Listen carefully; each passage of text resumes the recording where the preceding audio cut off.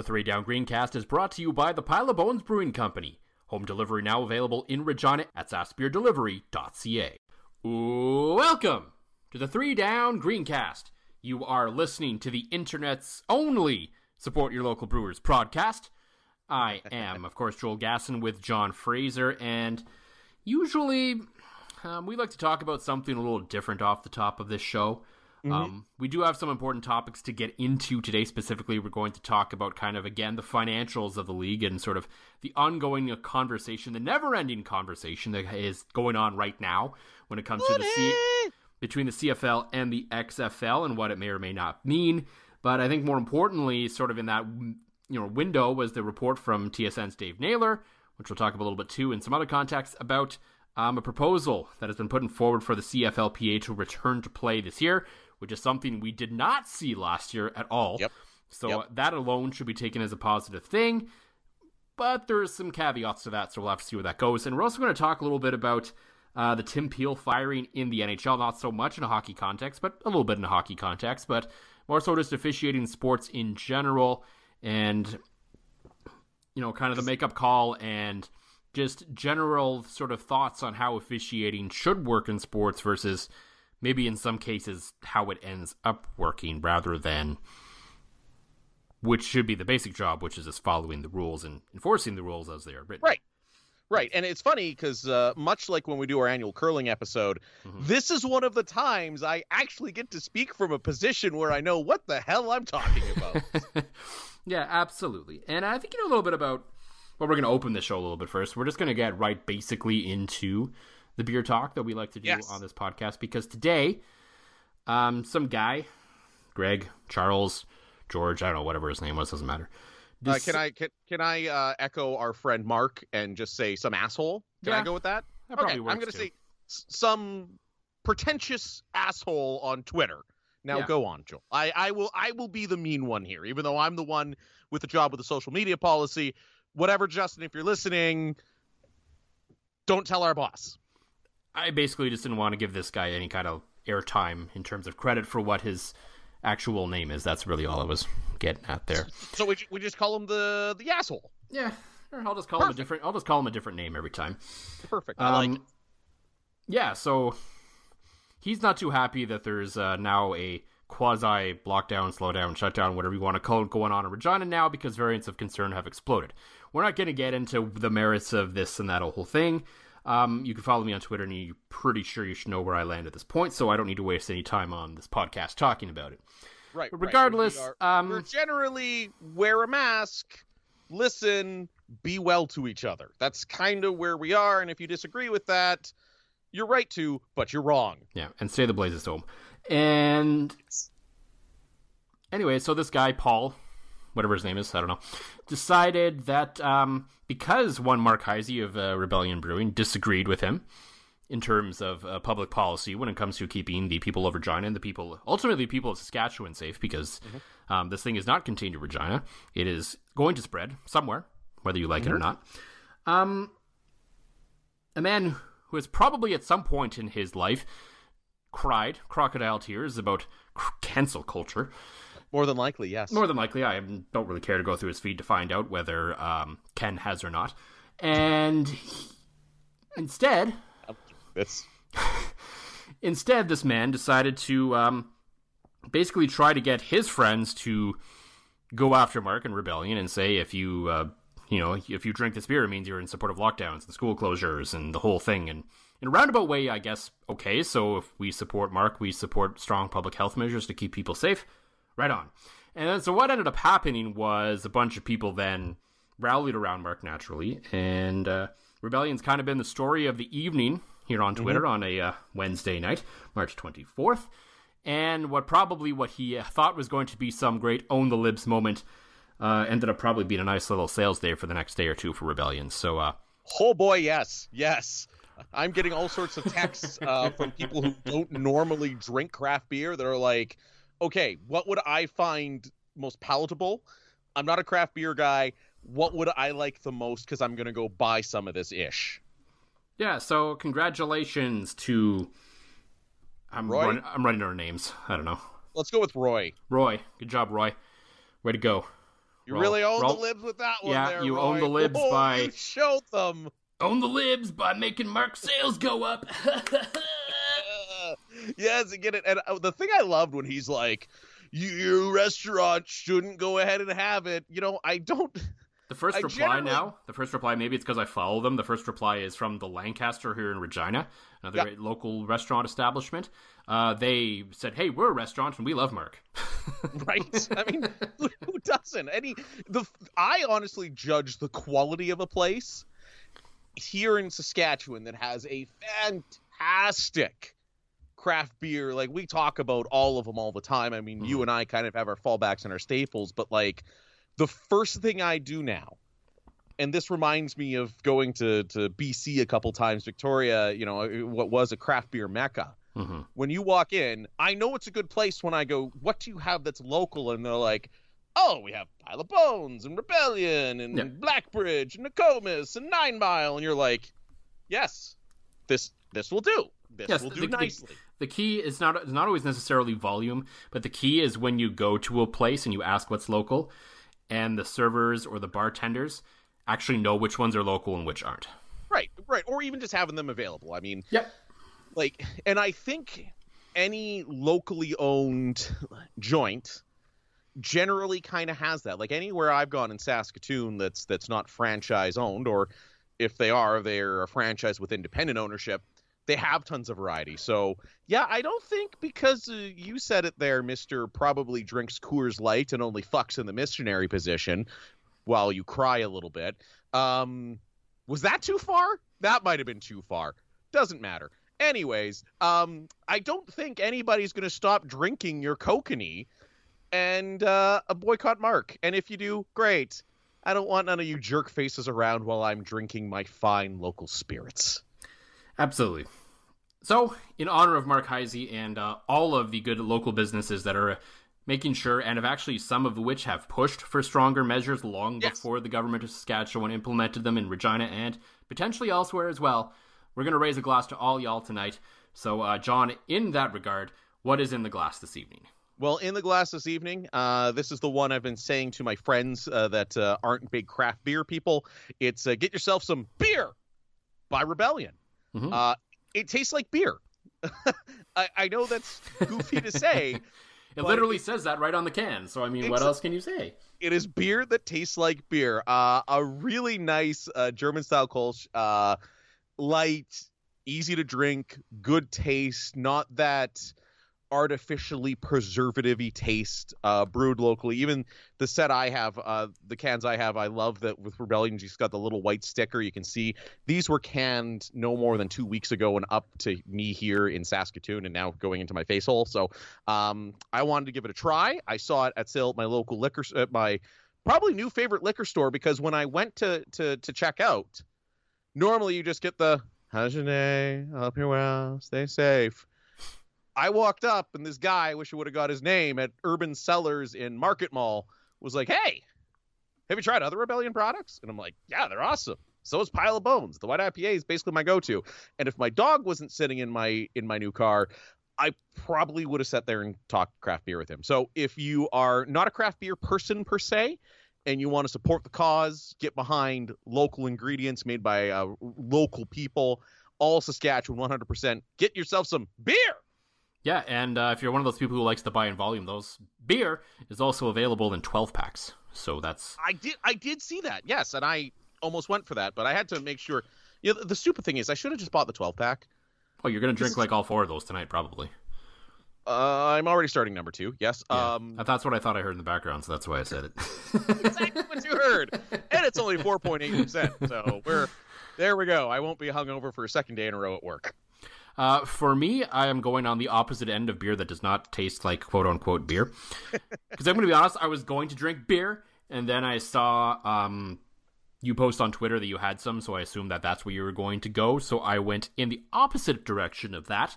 And last weekend, I picked up a 4-pack of the Majestic Milkshake IPA. Ooh, yes! Yes, this is, I believe, a starting of a new series. Like, they had the Solo Crush series for a while, and now... Right. if I'm reading between the lines and some stuff Marcus said online, this is the start of a new series where it's going to be a series of milkshake IPAs with different sort of fruits in it. This one is passion fruit. It's very fruity, very delicious, and if you're not super into IPAs, this is a really good sort of entry level along like the white IPA for that, because it's not very hoppy at all.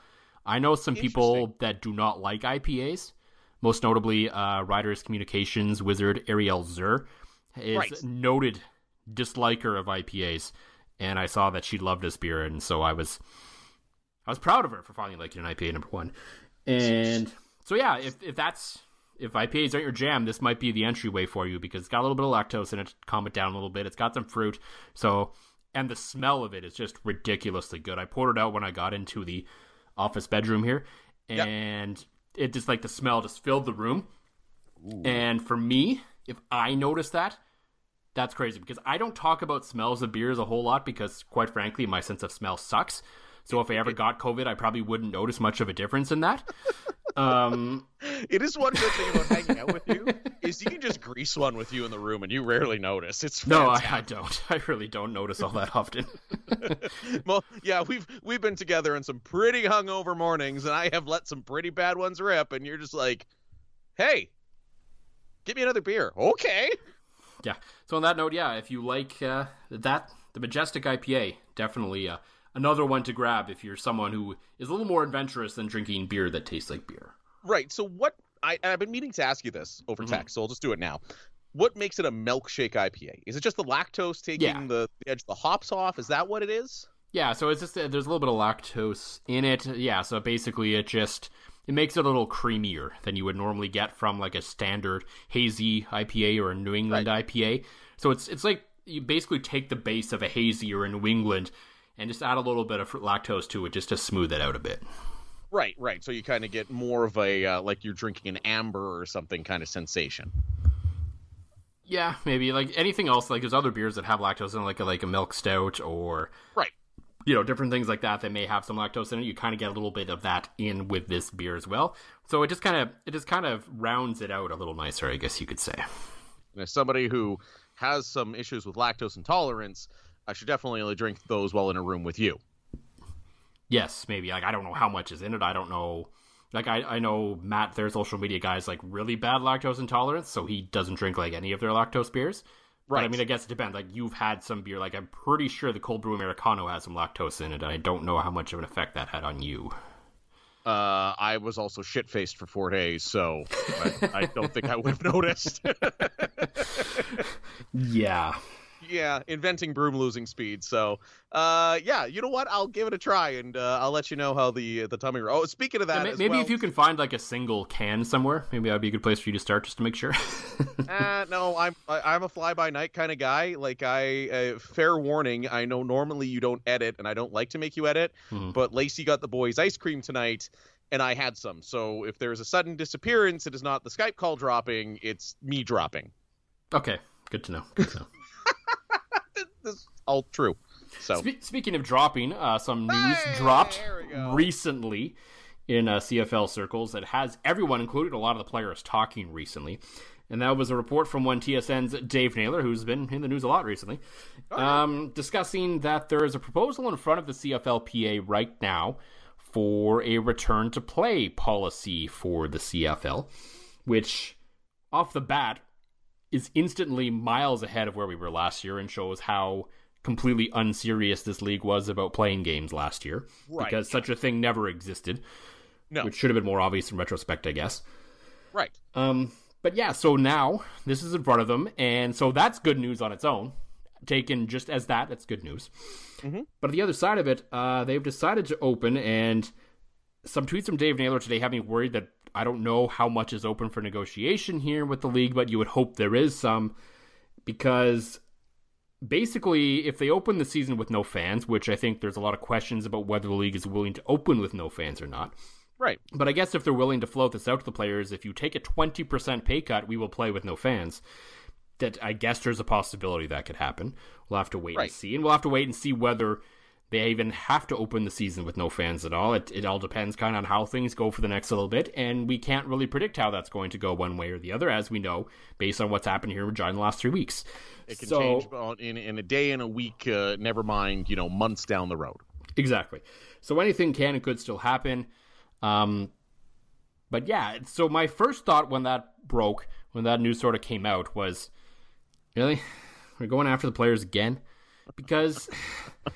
And I'm not saying that there maybe shouldn't be some kind of like escrow system or something set up. I have some kind of weird pie in the sky idea that I think might be of some interest to everyone involved if they want to do this. But ultimately, I'm like, okay, and this is where I'm at with this, where we're talking about asking the players to take a 20% pay cut. Now, hopefully that number is negotiable and it can come down. And if it comes down to a reasonable amount, okay.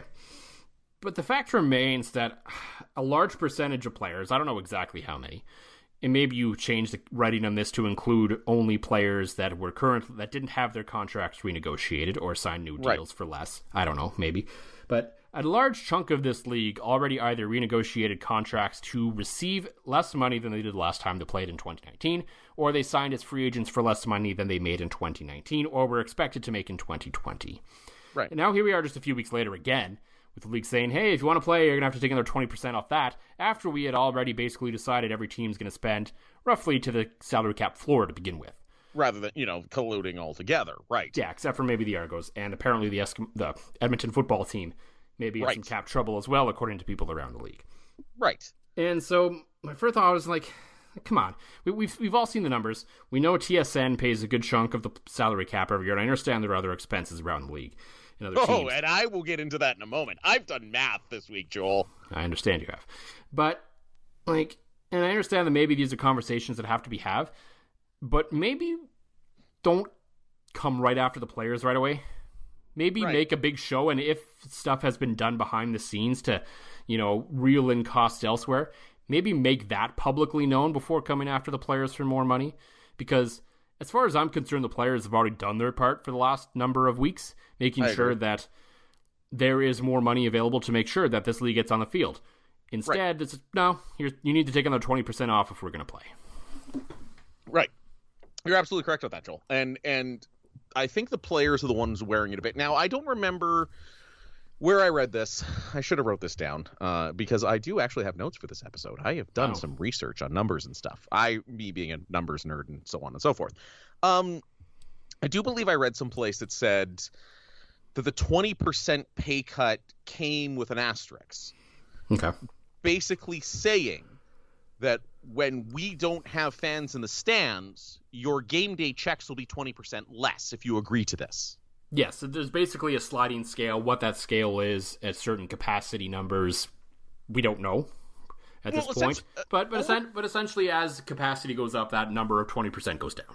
Right, and essentially what they're doing is, in the National Lacrosse League, players in the playoffs are paid a percentage of gate revenues.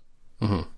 That's almost what they're kind of doing here, saying that if we have nobody in here, we need you to wear the 20%. If we're at 50% capacity, 10, blah, blah, blah.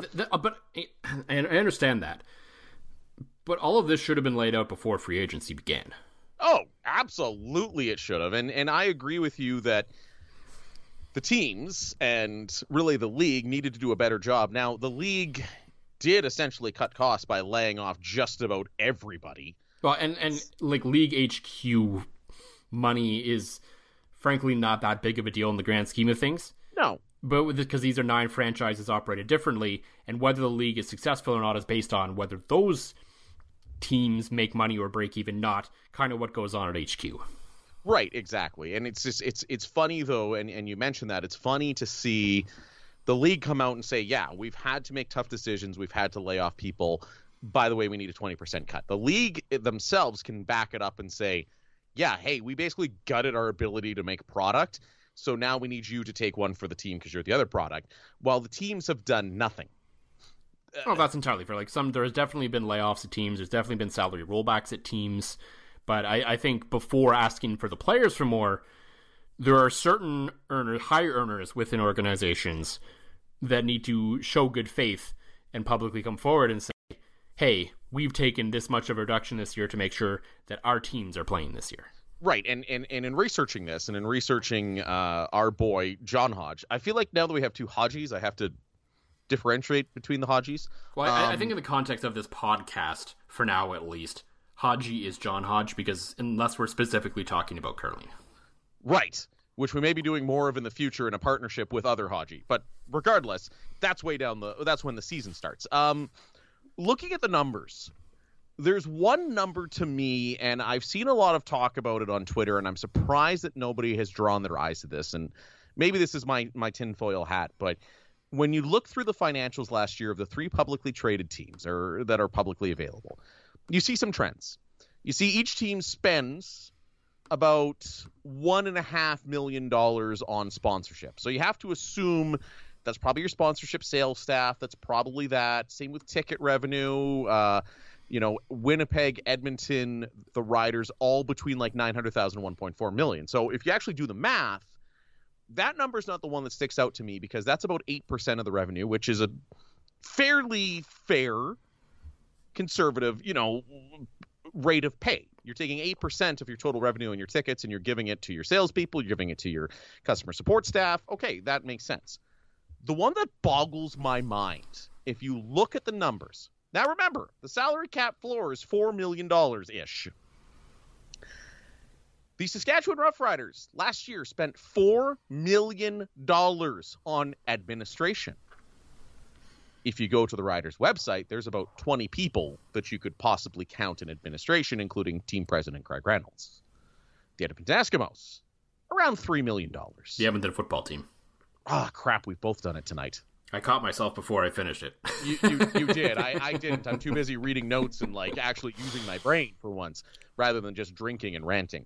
So the Edmonton football team, about $3 million in administration, while still having football expenses, game day expenses. So my first thought was, okay, who's in administration? Is it your concessions? Is it your game day ops staff? Is it the guy that fires the t-shirt cannon? But those are all separately attributed in all these other lines, right?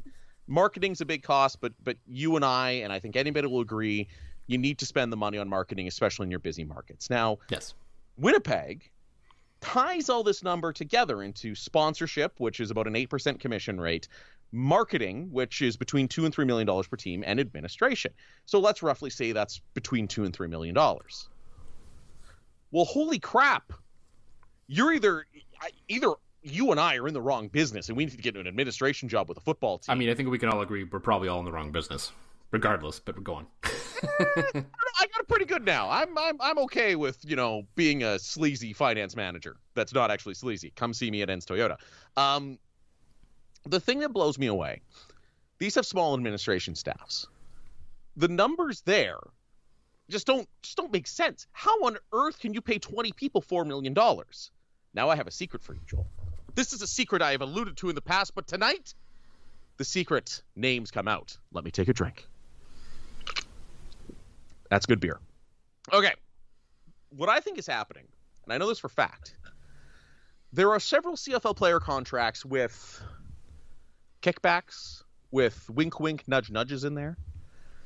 I can speak of one that I know of for a Riders offensive lineman that lives near Regina and has been born and raised near Regina, that when he signed with the Riders, on paper, he signed for less money than he originally was paid in Winnipeg, but also was given a hotel allowance because he wanted to live in his hometown, was given a truck because he wanted to commute from his hometown, and other wink, nudge, nudges. That doesn't show up under football ops because then you'd get busted. You'd be in salary cap violation. Every team does it. Remember, to be clear, every team does this. This is not unique to any one franchise. No, absolutely. It's just this one franchise. I know this within 1 degree of separation. I played hockey with this guy's brother-in-law, so I knew this. I knew the story. I knew it all. Remember the old Kavis Reed envelope money? Mm-hmm. Where did that come from? I think what the league needs to do, and this was suggested by Jacques Cartier on Twitter, I think the league needs to be more involved in the finances of all the teams. I don't think we need to go full MLS. I don't think you need one part owning 9 parts. I don't mind it either, though. I don't hate it either, but I think that's a pretty dramatic swing across the CFL right now. I think the first step... It wouldn't get done probably till like the 2023 season or something, but yeah. Right. It would take a while. But to me, the easiest step you could do is every dollar you spend has to be audited and reported to the league. Then the league can find the inefficiencies. And this was Jacques' idea. You know, maybe you handle a little bit more communications of the league office, right? This is not me saying people should lose their jobs. This is me saying that, you know, maybe we don't pay ex-players $200,000 a year to retire and be an ambassador for the Rough Riders when they're in the Hall of Fame as a BC Lion. As a wink, wink, nudge, nudge. Maybe when the league gets their hands on that, they go, holy shit, our salary cap is $5 million and these teams are spending $4 million on basically nothing. That's what the league needs to do. That's how you fix the problem. It's just, and the tell to me that there's something a little kinky with these administration numbers is the fact that the Bombers hide theirs. They didn't used to. I can't find their old annual reports, but I always remember looking back at those numbers because you and I, me being a numbers nerd, we've talked about this a few times. Mm-hmm. So let's get a rollback from those guys. Let's cut some of the ex-players off the teat of the team when the guys putting their asses, bodies, and minds on the line every single week for your entertainment are being at a salary that, for many of them, is roughly what most of us on average are probably making. I hate to say, I do very well professionally. I make more than a lot of CFL players, and that doesn't make any sense to me. I sit in a chair. I'm not shortening my life taking hit after hit after hit. I don't know, sitting's the new smoking, they say. Yeah, they really do. Since the pandemic began, I'm a little hungover a lot of days, so I do a lot more sitting. I should do more walking, but I'll wait till I have my COVID vaccine. It just it boggles my mind that teams are spending like drunken sailors on administration and hiding these costs for about the same number that they're paying the players. Oh, for sure. And we're on the same page there. And I think the salary cap isn't really reflective of the full scope of salaries. We've even heard people talk about this where they should release the full number of how much they're paying on salaries just for the sake of the PR of the league so they don't quite look as cheap, right? Because there's all kinds of guys on practice squads and in injury reserve and all these kinds of things that don't count against the cap that are still getting paid. Right. So it bumps it up. Like on average, I think teams generally spend about $6 million a year just on salaries, which is well above what the cap is.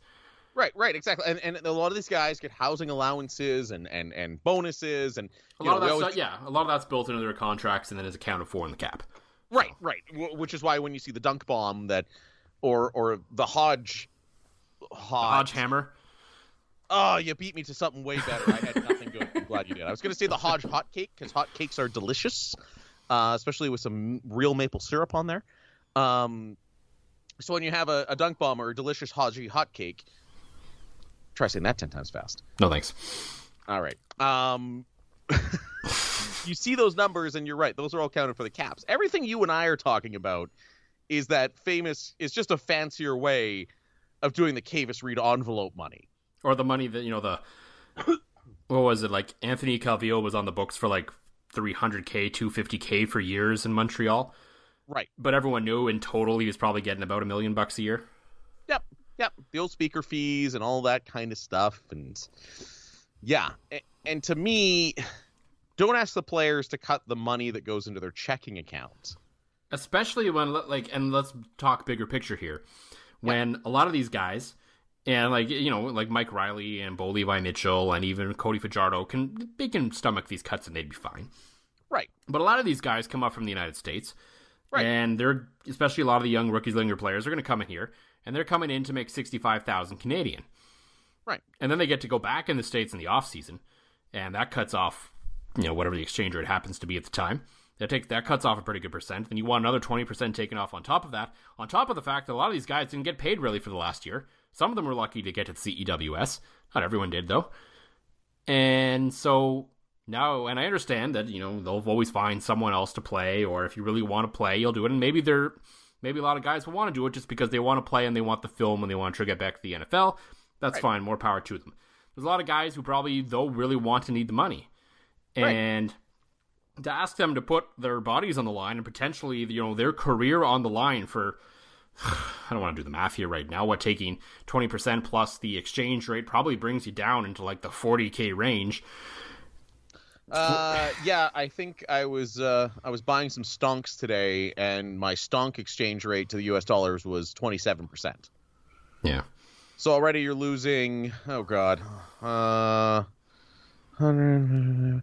You're right. You're closer to 30%. You're almost losing half your salary by the time it's the cut, followed by the exchange rate. Plus taxes. So really, you're going home with almost essentially nothing for 6 months' work, where your body may or may not be destroyed at the end of it. Right. And so and you may find guys be willing to do that, but are you going to find the right guys willing to do that to make the product entertaining? At a certain point, and this goes back to a great podcast that was released on 3 Down Nation earlier this week. Great debate between Dave Naylor and, of course, good. John Hodge. Well-respected debate, really fun to listen to. Just two guys who actually really respect each other clearly. Was talking on different sides of the line about this, basically. And and it came down to the point that Dave Naylor brought up, which was that he talked to a former owner who broke it down as they pay people too much, and he singled out players and then everybody and then coaches. And I don't think that order is any accident. And maybe you pay everyone overall too much, but to single out the players first, to me, is a joke, because they are the product. And as we've seen from the piece over the weekend from Hodge about, sort of the business model and the revenues of the league, the percentage of overall revenue that goes to the player in the CFL has actually gone down since 1976. It's gone from like 50% down to like 30% or something. Right. So the fact that you have all this revenue that is in some form or another, whether you believe it's quadrupled, tripled, doubled, depending on what you think sponsorships were in the 70s compared to now, I don't know. That's basically seems to be the sticking point about how much revenue in real dollars from then to now has really changed. Mm-hmm. It still produced far more than it did then. So really, I mean, and again, I can understand that maybe, if we start games without fans in the stands and we're bringing essentially no revenue per game, maybe if the players understand what the league is going through and the players can see, frankly, I think the players almost need to see the books at this point to make sure that this is not bullshit, and that the teams are doing everything they can to make sure that their expenses are all in line, and say, okay, we're not going to take 20, but let's talk. And maybe there's something there. And I mean, that's basically the only thing. Otherwise, if I'm the players, I think this is an opportunity for you to finally say, stuff it. Absolutely. And the players' initial reaction should be, stuff it, because the players have been asking, remember, I think it was the last Rider training camp you and I worked together,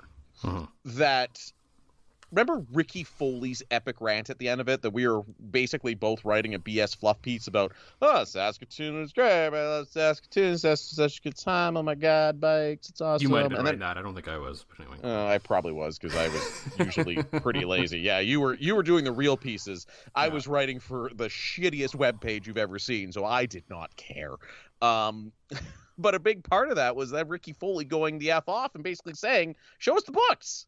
Like, you say you're losing all this money, and again, like, the teams that do show their books, like, again, I have on my laptop right now, I have the Bombers financial reports up right now.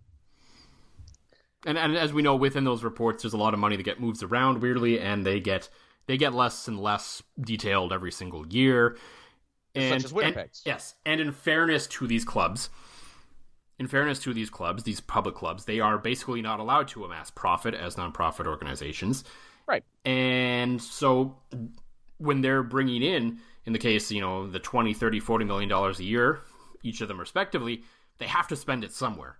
So that's basically what they do is And I remember Haji said this on the podcast. It was basically, in Edmonton it costs $30 million to run a team, and in Winnipeg it costs $35 million, and in Saskatchewan it costs $40 million, because that's the money that comes in and they have to spend it. Yeah, you can't put that in a reserve fund because you are a nonprofit. No, so there's a little bit of one, but you can't build that forever because then it just doesn't look good. If the Riders are privately owned, some guy's banking $20 million a year and he's happy. Yeah, you're certainly right. And now here's the crazy thing. Just look at these numbers. The salary cap for the players, $5.2 million last year. Something like that, 5.2-ish. Football operations, $12 million were spent by the Winnipeg Blue Bombers in 2019.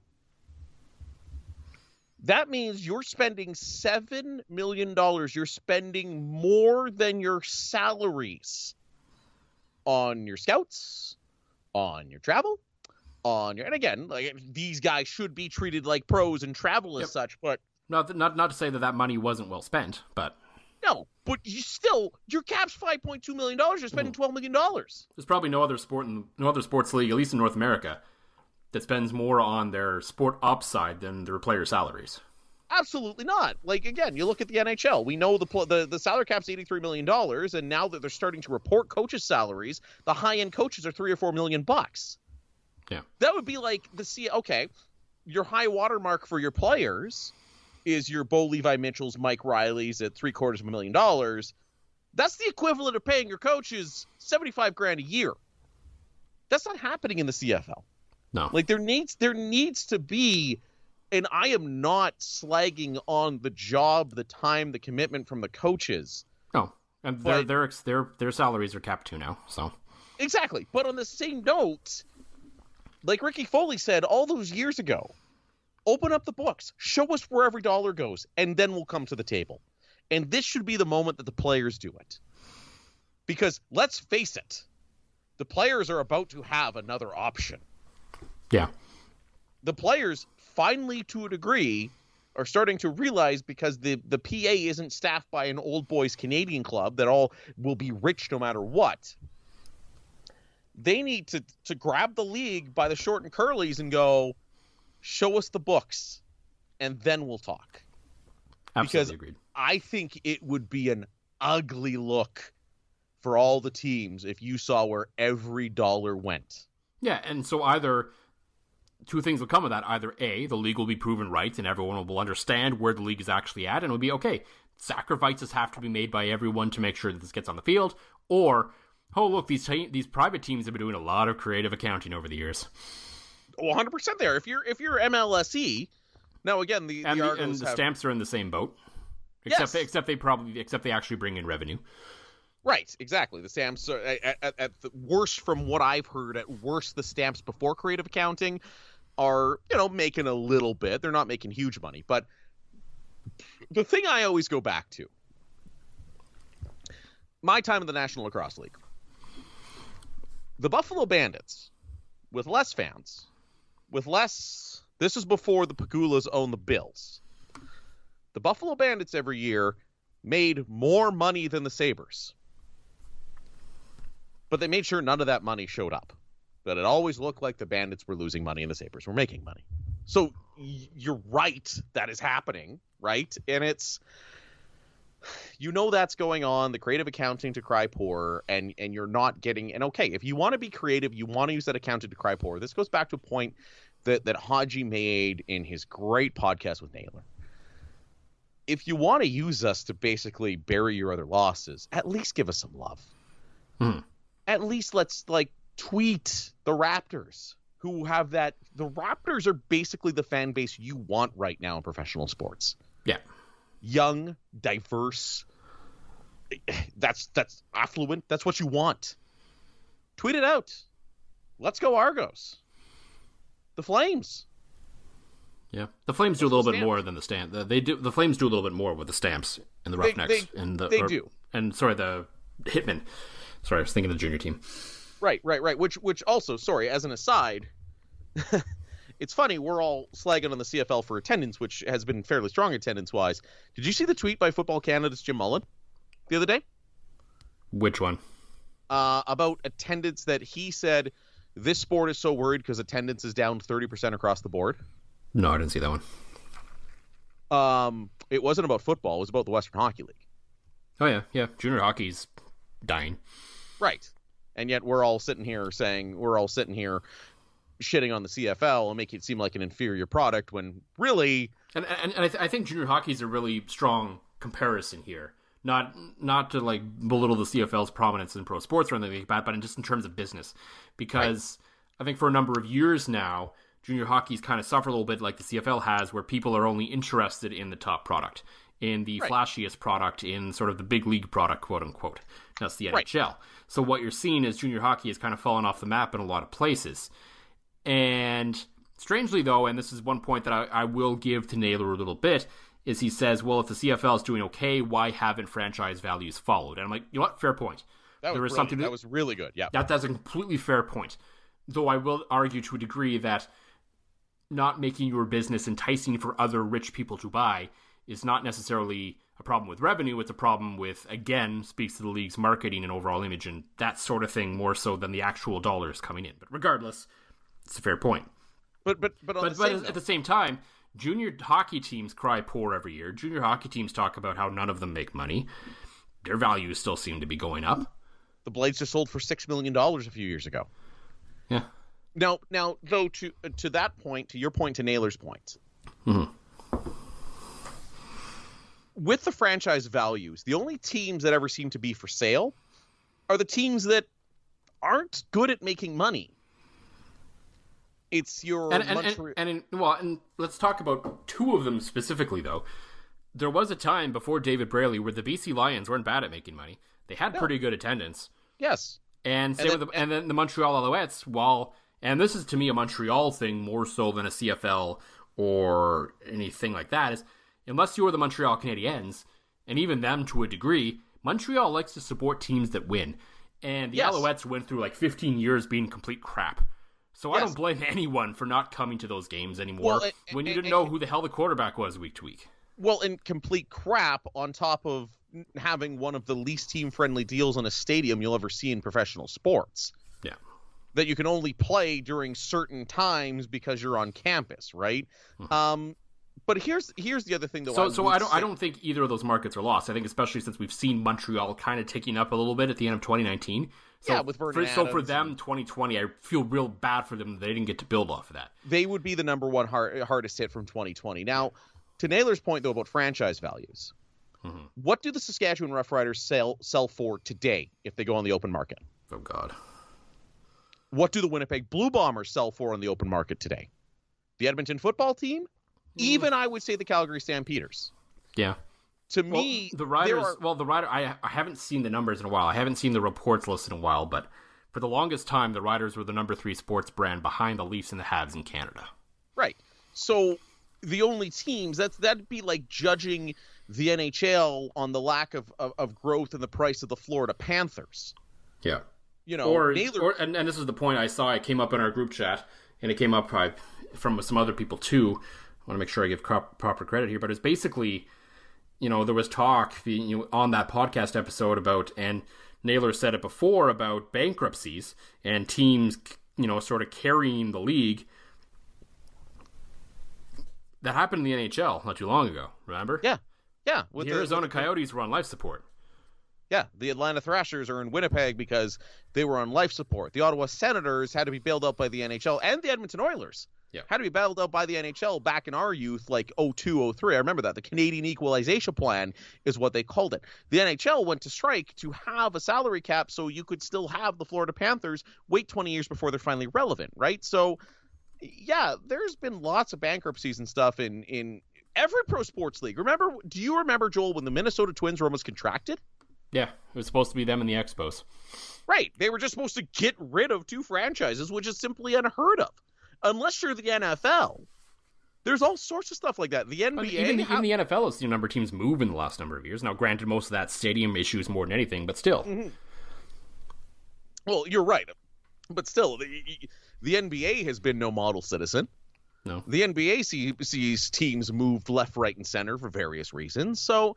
You know, I did like a lot of Dave's points, but I think a lot of them are so flawed. Like legitimately, I think if the Riders go for sale, looking at their books and looking at the bullshit that they have to come up with to make it look like they don't make money and they still make money, It's like your tax return, right? I mean, who doesn't? Everybody wants to look like they don't make any money on their tax return, just like you don't want to look like you make any money on your annual report. The Riders go up for sale. That's probably a $50 to $100 million price tag. Oh, at least. Like, if not more than that.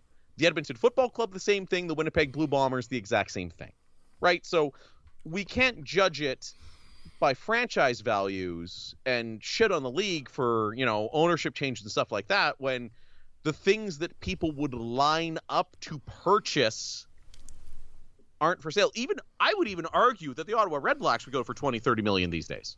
Well, the Red Blacks in Hamilton probably have pretty good value. Yeah, I would say so. Right. You just don't see that. Mm-hmm.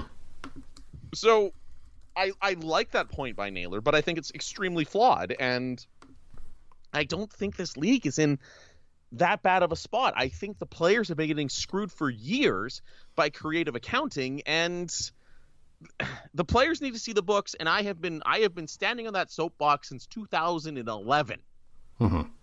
or 2013 when I got back into sports. Regardless, it's the players need to see the books, and you're right. I hate seeing them get hammered on to take another hit when $7 million of a $12 million football ops budget didn't go to the players. Yeah, so basically what it comes down to, I believe, the CFL has the revenue there. They just need to tweak some things to make sure that everyone at least doesn't lose piles of money, and then they can go from there. Yes. Another thing that kind of needs tweaking in the world of sports is officiating. And this isn't meant to like shit on any individual officials. They all do their best for the most part, and they work hard. Yes, absolutely. But the NHL has fired one of its most controversial officials in Tim Peel. If you've ever listened to the Puck Soup podcast, you understand why. Mm-hmm. And it's interesting because he got caught on a hot mic basically saying he wanted to call a penalty against Nashville. Right. And there was an interesting interview with Matt Duchene on the ESPN radio station in the area this morning, on Wednesday morning, saying that, I guess, he was talking to Philip Forsberg about that, and he told the bench as well. So, I mean, that's kind of shady. But the thing is, this stuff goes on all the time, especially in the world of hockey. Oh, God. Oh, my God. Don't get me started on hockey refs. I used to be one. Yeah. And I think the whole thing comes down to what needs to happen from this, because it's easy to fire a guy who's a month away from retirement anyway, right, for getting caught with a hot mic in a spot. But is this actually going to produce change? Is really what I think, and I give a lot of hockey fans a lot of credit, despite their dislike of Tim Peel, they've all come out pretty much from basically in consensus I've seen, okay, but where are you going with this? And that's what everyone really wants to know. And there's a lot of debates on both sides of this. Some people are saying it's always been like this and so it's how it's going to be. A lot of people saying, well, why does it always have to be this way? Why do referees have to quote-unquote manage the game and do certain things like that at that professional level rather than just calling the rule book as it's intended to be called? Right. Now, and a bit of my background for first time, long times. I've refereed AAA midget hockey. I had my level 4 out of so when I was refereeing, level 6 is like international. You're getting ready to go to the NHL, WHL, stuff like that. I was a level 4 is where I peaked out at, right? So I do have some experience, at some fairly high levels of hockey officiating.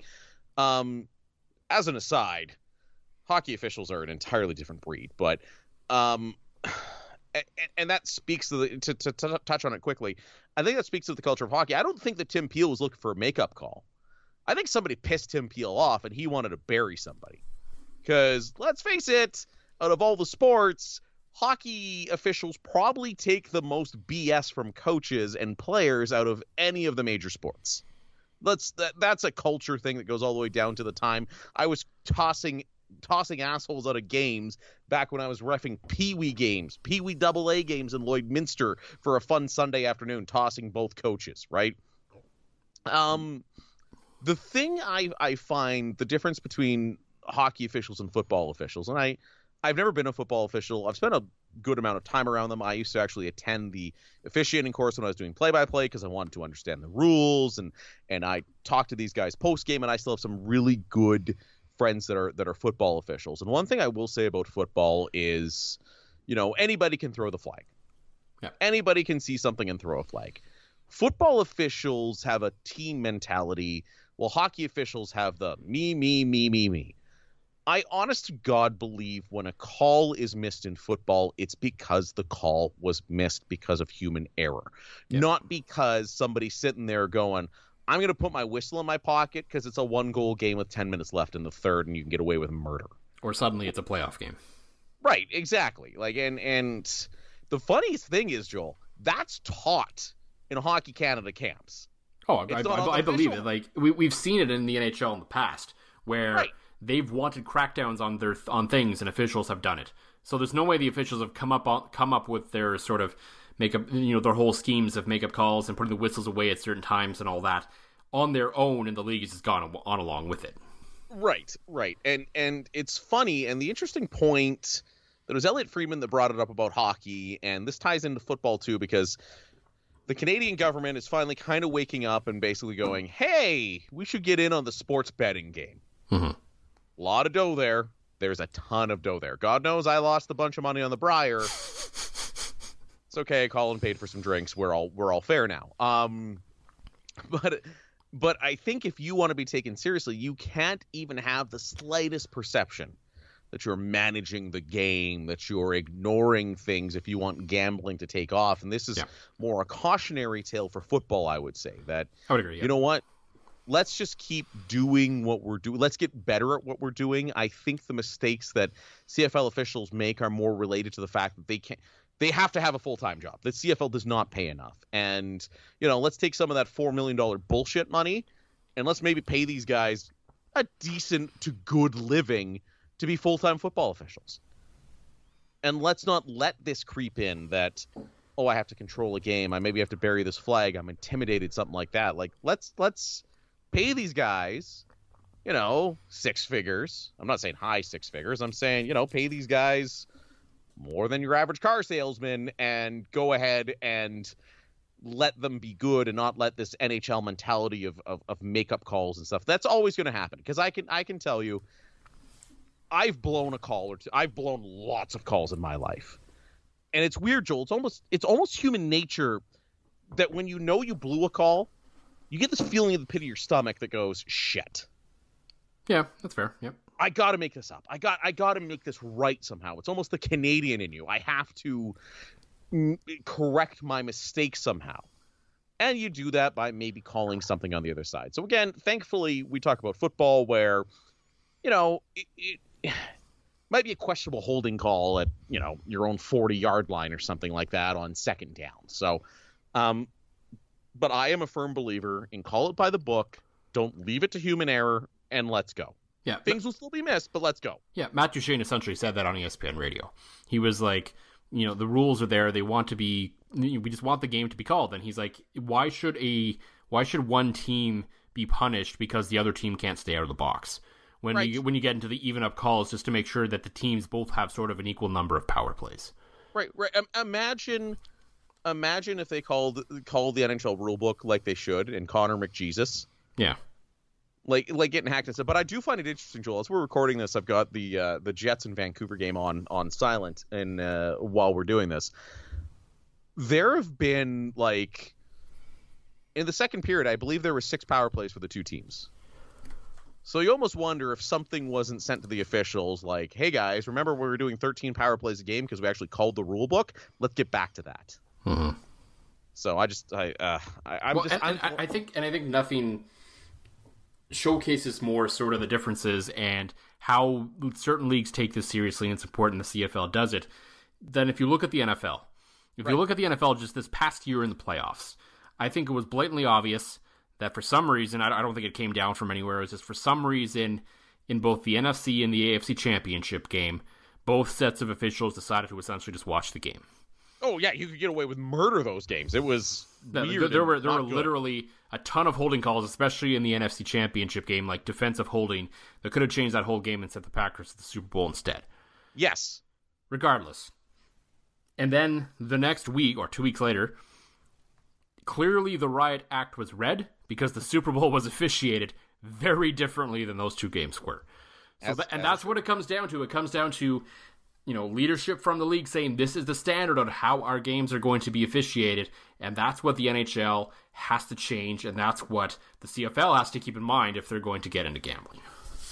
Well, and I think the CFL, and maybe it's just me giving too much credit because I think CFL refs do a very good job, and I don't think there's anything nefarious going on. I don't think the league's telling them specifically to do anything. Maybe offensive holding, but I think that's just kind of a football thing in general, kind of a wink, wink, nudge, nudge to allow for more offense. But there's nothing super above, super obvious or super terrible about that, quite frankly. Well, and I think it still goes back to, especially if you're going to have gambling on these games, like pay these guys to be full-time officials.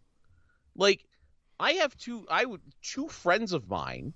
One of whom is a full-time CFL official. The other one worked the first 9 games, I want to say. So they do a cut after a certain amount of games in the CFL that, your first year, you get to come in, you get to work X amount of games, you might be a reserve official. Then we want you to go back and do some more U Sports and stuff with big responsibilities, right? Mm-hmm. So I have 2 friends of mine that do that. They both still work full-time jobs. Yeah. And kudos to them to take the time and watch video and work other games and perfect their craft. Like I have a ton of respect for those guys able to do that. I can barely, work 1 job, never mind 2, and stay in shape because I'm a bit of a fat mess these days. So I think the CFL, before this becomes an issue, and again, you're always going to have human error. Oh, yeah. And I think a part of it, too, is maybe the idea of the makeup call slowly disappears as we learn to accept human error more in officiating. And that's not to say if you're a fan of the game, don't boo, don't get mad about it. But once the game's over, just flush it and move on. Right, exactly. And don't hate the best official in the league because sometimes he doesn't say procedure right. Say goodbye to your credit card rewards. Greedy corporate mega stores, led by Walmart and Target, are pushing for a law in Congress to take away your hard-earned cash back and travel points to line their pockets. The Durbin-Marshall credit card bill would enact harmful credit card routing mandates that would end credit card rewards as we know it. If you love your credit card rewards, tell your lawmakers, hands off my rewards. Tell them to oppose the Durbin-Marshall credit card bill.